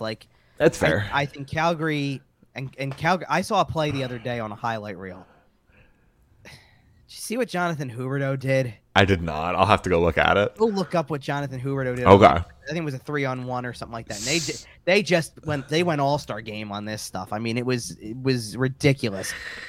And not to mention, little update from their off season because remember how I said, the trade looks good, but they got to re-sign. They signed Mackenzie Weegar. And Huberdeau was already done. They got Weegar done too. Ding, ding, ding. Geez, that's a W. What an off season that Brad Treliving, killed it. Absolutely killed it, making lemonade out of lemons. All right, so you got Calgary in, you got Edmonton in, you got LA in. You doing anything else in the Pacific? Yes, I'm just trying to figure out who. Okay. Because I'm having trouble with this. Because you know what? I'm gonna go. You want something spicy? I'll give you spicy here. Okay. I'm keeping Vegas out of the playoffs. Love that. I don't think they make it because I just don't like the goaltending. I think the goaltending is going to hurt. I think they're going to have trouble finding their footing with that for a little while. That is fair. And yeah. All right. What I'll do is I'm picking a fourth playoff team, and I'm going to leave it at 4. Okay. You're not going Seattle, are you? No, I'm going Anaheim. Okay. But I'm possibly going Seattle, first team out of the playoffs in that division. I don't hate that. Like I think the Pacific. Seattle's going to be better than people think. The Pacific is not the best division, No, but they're all on an equal. They're all in kind of a similar spot, so it's a competitive division. I think Seattle is going to be a much more competitive team than people think. I really do, and I think a lot of it has to do with first of all, I think it kind of stems from exactly what people would expect it to, which is Matty Beniers and Shane Wright. Like, you've got a young forward core that's going to be there for 10 years. The problem is, though, you have Dave Haxtell deploying them. Anyway. But there was, you know what? There was, like, if they struggle enough where they don't make the playoffs, but they're that kind of team that's, like, close but not there. There was already questions about him last offseason. Oh, no. I think that if they realize how much talent they have and that they're losing games because guys aren't being pushed to the full potential here, like, they but they didn't have, like, they didn't let Matty Beniers play from day one. They brought him up after the college season. They let him go through another year of that and then brought him up, right? I think Shane Wright's probably coming straight in. Yeah, but so in other words, now that the training wheels are off, it's like I think it was almost impossible to see them not bringing Haxtell back when that's your choice for the coach from day one of the franchise. Right. Like, I think it's very hard to go with, hey, we picked this guy for year 1 and now we're changing it up that quickly. You got to give him 2. Right. It sets a bad precedent. Now that they've got youth, they push and then they don't make it. Especially if he makes some questionable decisions. Like, I remember that challenge against Nashville in his second or third game here. And listen, I think here's the thing. I think all that goes out the window if certain players get hurt, and that's why they're not good. Sure, and he's going to get if he gets the excuses, then that changes everything. Right, he's going to get a pass. Okay, so you have 4 out of the Pacific, so you're going to get 4 out of the Central as well. Okay. Yeah. All right. So let's both do the easy one right away. Colorado's making the playoffs. Yes, absolutely.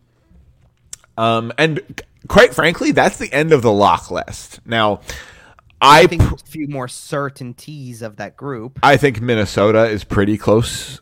I have Minnesota in. Okay. I don't know about you.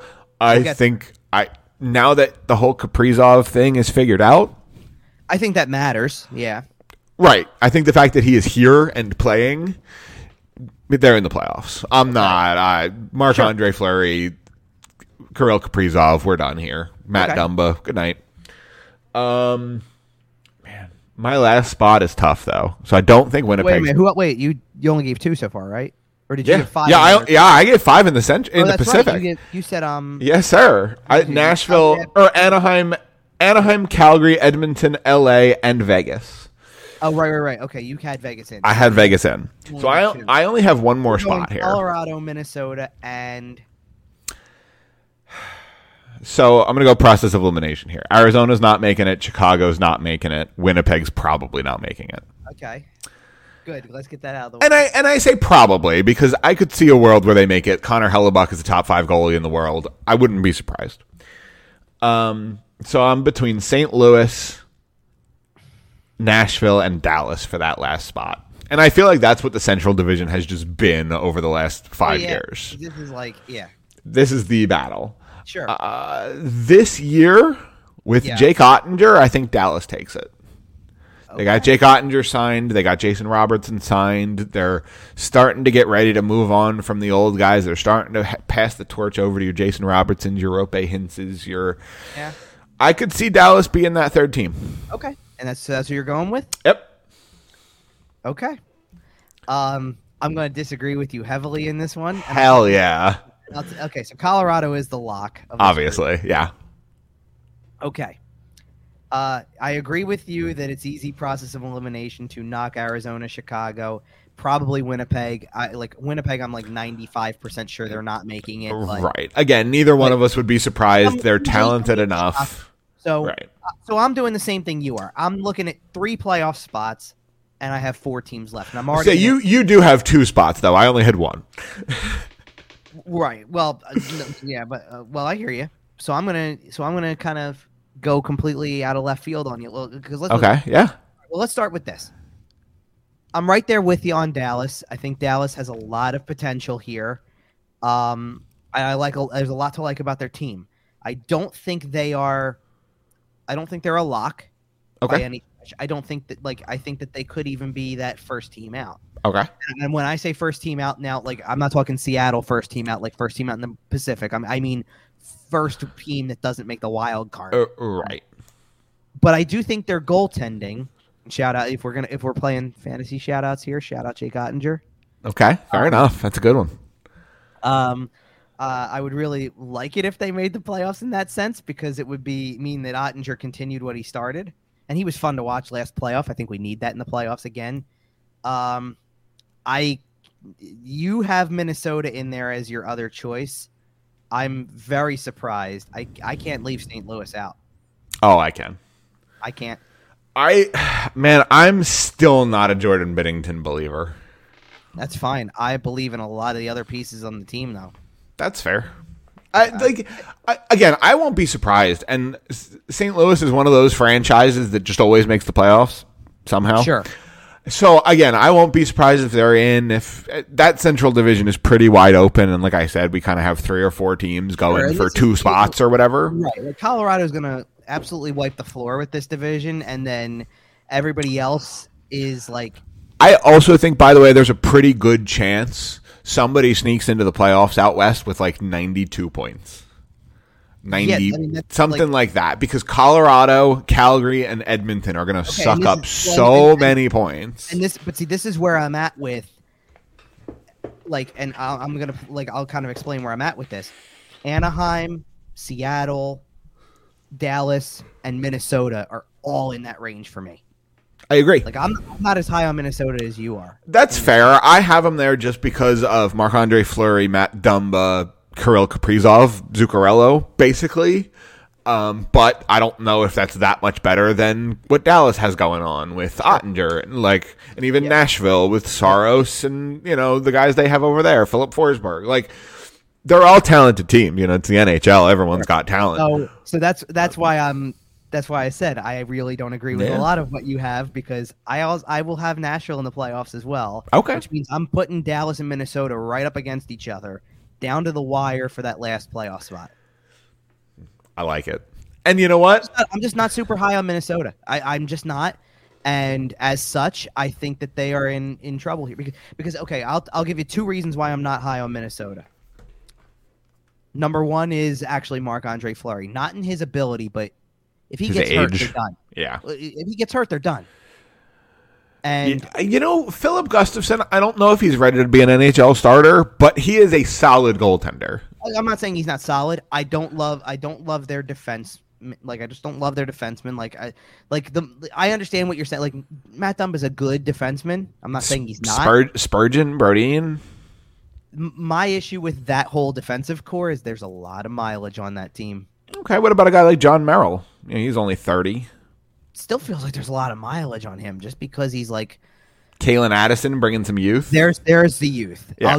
There you go. But it took you 4 names before you got to that. There's a lot of mileage on their big guys. That is fair. Matt, the number 1 guy. Matt Dumba's only 28. Doesn't matter. Look at what style he plays. I understand. He was out there. Brodin's only 29. Yeah, but you're starting to push it with you know who we were saying that about last year? We were saying about Ryan Ellis last year. That's fair. Well, I mean, sure. So, to me, Dumba plays a Ryan Ellis kind of game. It is predicated on blocking shots. And man, I feel even better about my Minnesota pick. I didn't know they picked up Sam Steele.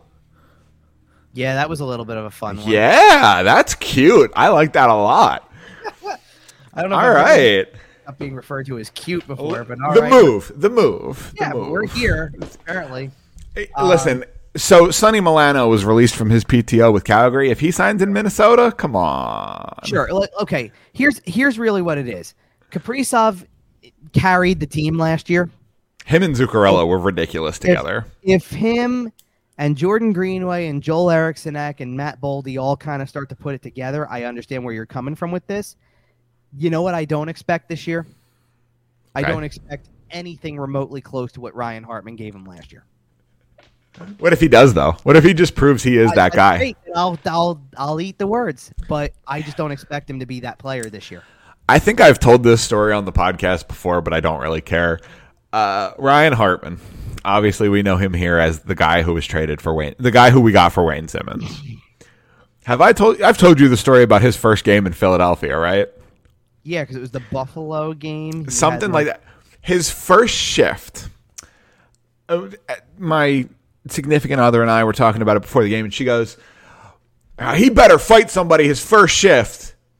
And he comes out, his first shift, he jumped over the boards, he runs somebody over and gets in a fight immediately. And I just looked at her and I said, okay. And she goes, all right. Yeah. There you go. And here we are. And here's Ryan Hartman. And he was fine as a player. You know, he was whatever. I wasn't that upset when they released him. No, it wasn't that bad. It waived him, whatever the situation was. No, because they no, they didn't waive him. You know what they did? He was traded for Pitlick. Oh, right, because he was like on a vacation, wasn't he? Yeah, but everybody looked at that, and the next season, that like even the season after, because he wasn't part of the team anymore, people were like, "Man, Tyler Pitlick was a good player." I like Tyler Pitlick a lot too. I know. Anyway, all right, let's wrap this up here. We got our playoff teams. We're heading towards the playoffs. We'll be back in 2 weeks, and you're not asking me to go any further than this, are you? No. I'm gonna have to do I'll tease this in a second as we wrap up, but yeah, I'm gonna have to go this direction eventually. Yes. I don't really have a good answer right now. Okay. If I'm being honest, I'm still trying to figure out who is. I don't even know if you could ask me to pick teams that are going to make it out of the conference finals. We're not getting there yet. There's too much season. You know what? Maybe we'll talk about that on the next show because here's the problem. We're doing this Sunday morning. By Monday night, I'm going to have to, and you'll find out why. Oh, okay. Because I'll be guesting on the O&B podcast, and I know we're going to talk about some Stanley Cup stuff as well because it's a preview show, and I'm going to have to give an answer. And I think I know one side of the answer, but I don't know the other yet. Well, then here's what we can do. You can listen to Kevin on the O&B podcast, and then you can come back to us. We're not going to be here next week. We're not going to be here on October 23rd. We might not be here on October 30th, but we'll be here right around October 30th. We may drop a Halloween episode here. And on that episode, we'll talk about your Stanley Cup predictions, but we'll talk about them with 2 or 3 weeks of regular season under the belt. Yeah, we just ended up, the schedules just had a lot of stuff piled up for the next couple of weeks. It worked out in the way that it typically does, where it's the first week is all I'm the one who's away, I'm the one who's not able to do anything, and that's fine. That is what it is. Second week, I'm flying. You're busy. But it's not that just that you're flying in; it's that you're busy every day of the week. And although I am kind of hoping, I'm throwing it out there. I am hoping 2 weeks from today, October 23rd. I'm hoping I'll be in attendance for the Philadelphia Flyers versus the San Jose Sharks. So it's just funny you say that because so I do want to say something. If y'all want to get ticket prices down, please, that would be great. Because I do want to say something because it's one thing to sit there and say, hey, I got something going on. That's the reason we can't do next week's game. No. I'm away for a week. Yeah. So full disclosure, I'm not going for it. It's been a while since I have been able to say this. I think for the last at least 6-7 years, I will not be at the home opener. Man, that's weird. I will not be at the home opener. I will not be at the second game of the season either. I'll be back home to finally the third game? watch. Well, I'll be back home to watch the third game of the season, which is on the road anyway. And then, so interestingly enough, that game might be my first home game of might be will be my first home game because I didn't go to the last preseason home game either. I had something else going on then too. Right. Funny enough. So my first Flyers regular season home game will be that Sunday, October 23rd. Awesome. So we won't have a show that day, but we will be in the same building. No, we won't because we're going to both be kind of. Well, I'm saying we won't have a show that week, but we'll both be in the Wells Fargo Center that night. So, but it won't. And the funny part is it confirmed it will not be my first regular season NHL game in the building. Oh, very nice. I may have a pit stop in a particular different state in a couple days. We're going to Disneyland. And there's something else close to Disneyland. And I know. Somebody is going to be, I believe anyway, somebody's going to be playing in their first NHL game that night. Ooh, that is very interesting. And we will hear that story in a couple of weeks. Yeah, I hear some stories about that. Like I mentioned, we're going to have a couple weeks off here. There's going to be a lot going on. So listen, make sure you come back for that October 31st show or whenever it drops, maybe early hours of November 1st. Whenever it goes up, make sure you listen to it. There's going to be a lot on that show.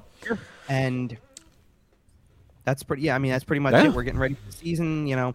Listen, I know what kind of year we kind of built it up to be, and that is what it is. And we do apologize for the. You know what? The thing is, it's still the start of a new season. By the way, since I'm going to be away for like the whole course of the first week too, I'm like writing down stuff that I try to have. Like I'm going to try to have in the pipeline. So when the roster comes out, I'll do a breakdown like the day after. In addition to putting like the actual story out, because the roster comes out at 5, I'm recording OMB at 6. I'll write the thing like maybe later on, and then like try to set the stage for this whole thing, whatever it may be. What was the hashtag you want to use? It was tank hard for tank Bedard, hard for Bedard, absolutely. It could be tank hard for Bedard, or it could be stuck in the middle with you. It's not going to be fly or die. Anyway, we will be back in a couple weeks. In the meantime, you can see all those hashtags on Twitter at Kevin_Durso. Make sure to follow the podcast too at YWT Podcast. You can find the show on Facebook, Instagram, Podbean, iTunes, Google Podcasts, Spotify, Amazon Podcast, SportsTalkPhilly.com. We're all over the place. You know what? I think we're out of here, man. This is the longest show we've done in a couple of shows here. So we warranted it. We were talking about the whole, we did the whole NHL as part of it too, which we like absolutely. To do. But ready or not, here they come, I guess. Quite frankly, the worse this team is this season, the more regular NHL talk we'll be getting. So, absolutely, we're gonna have some fun. Well, we already promised some of it for the next show anyway. So we will be off for a couple of weeks here. We'll be back at the end of the month, right around Halloween. But until then, we'll see you.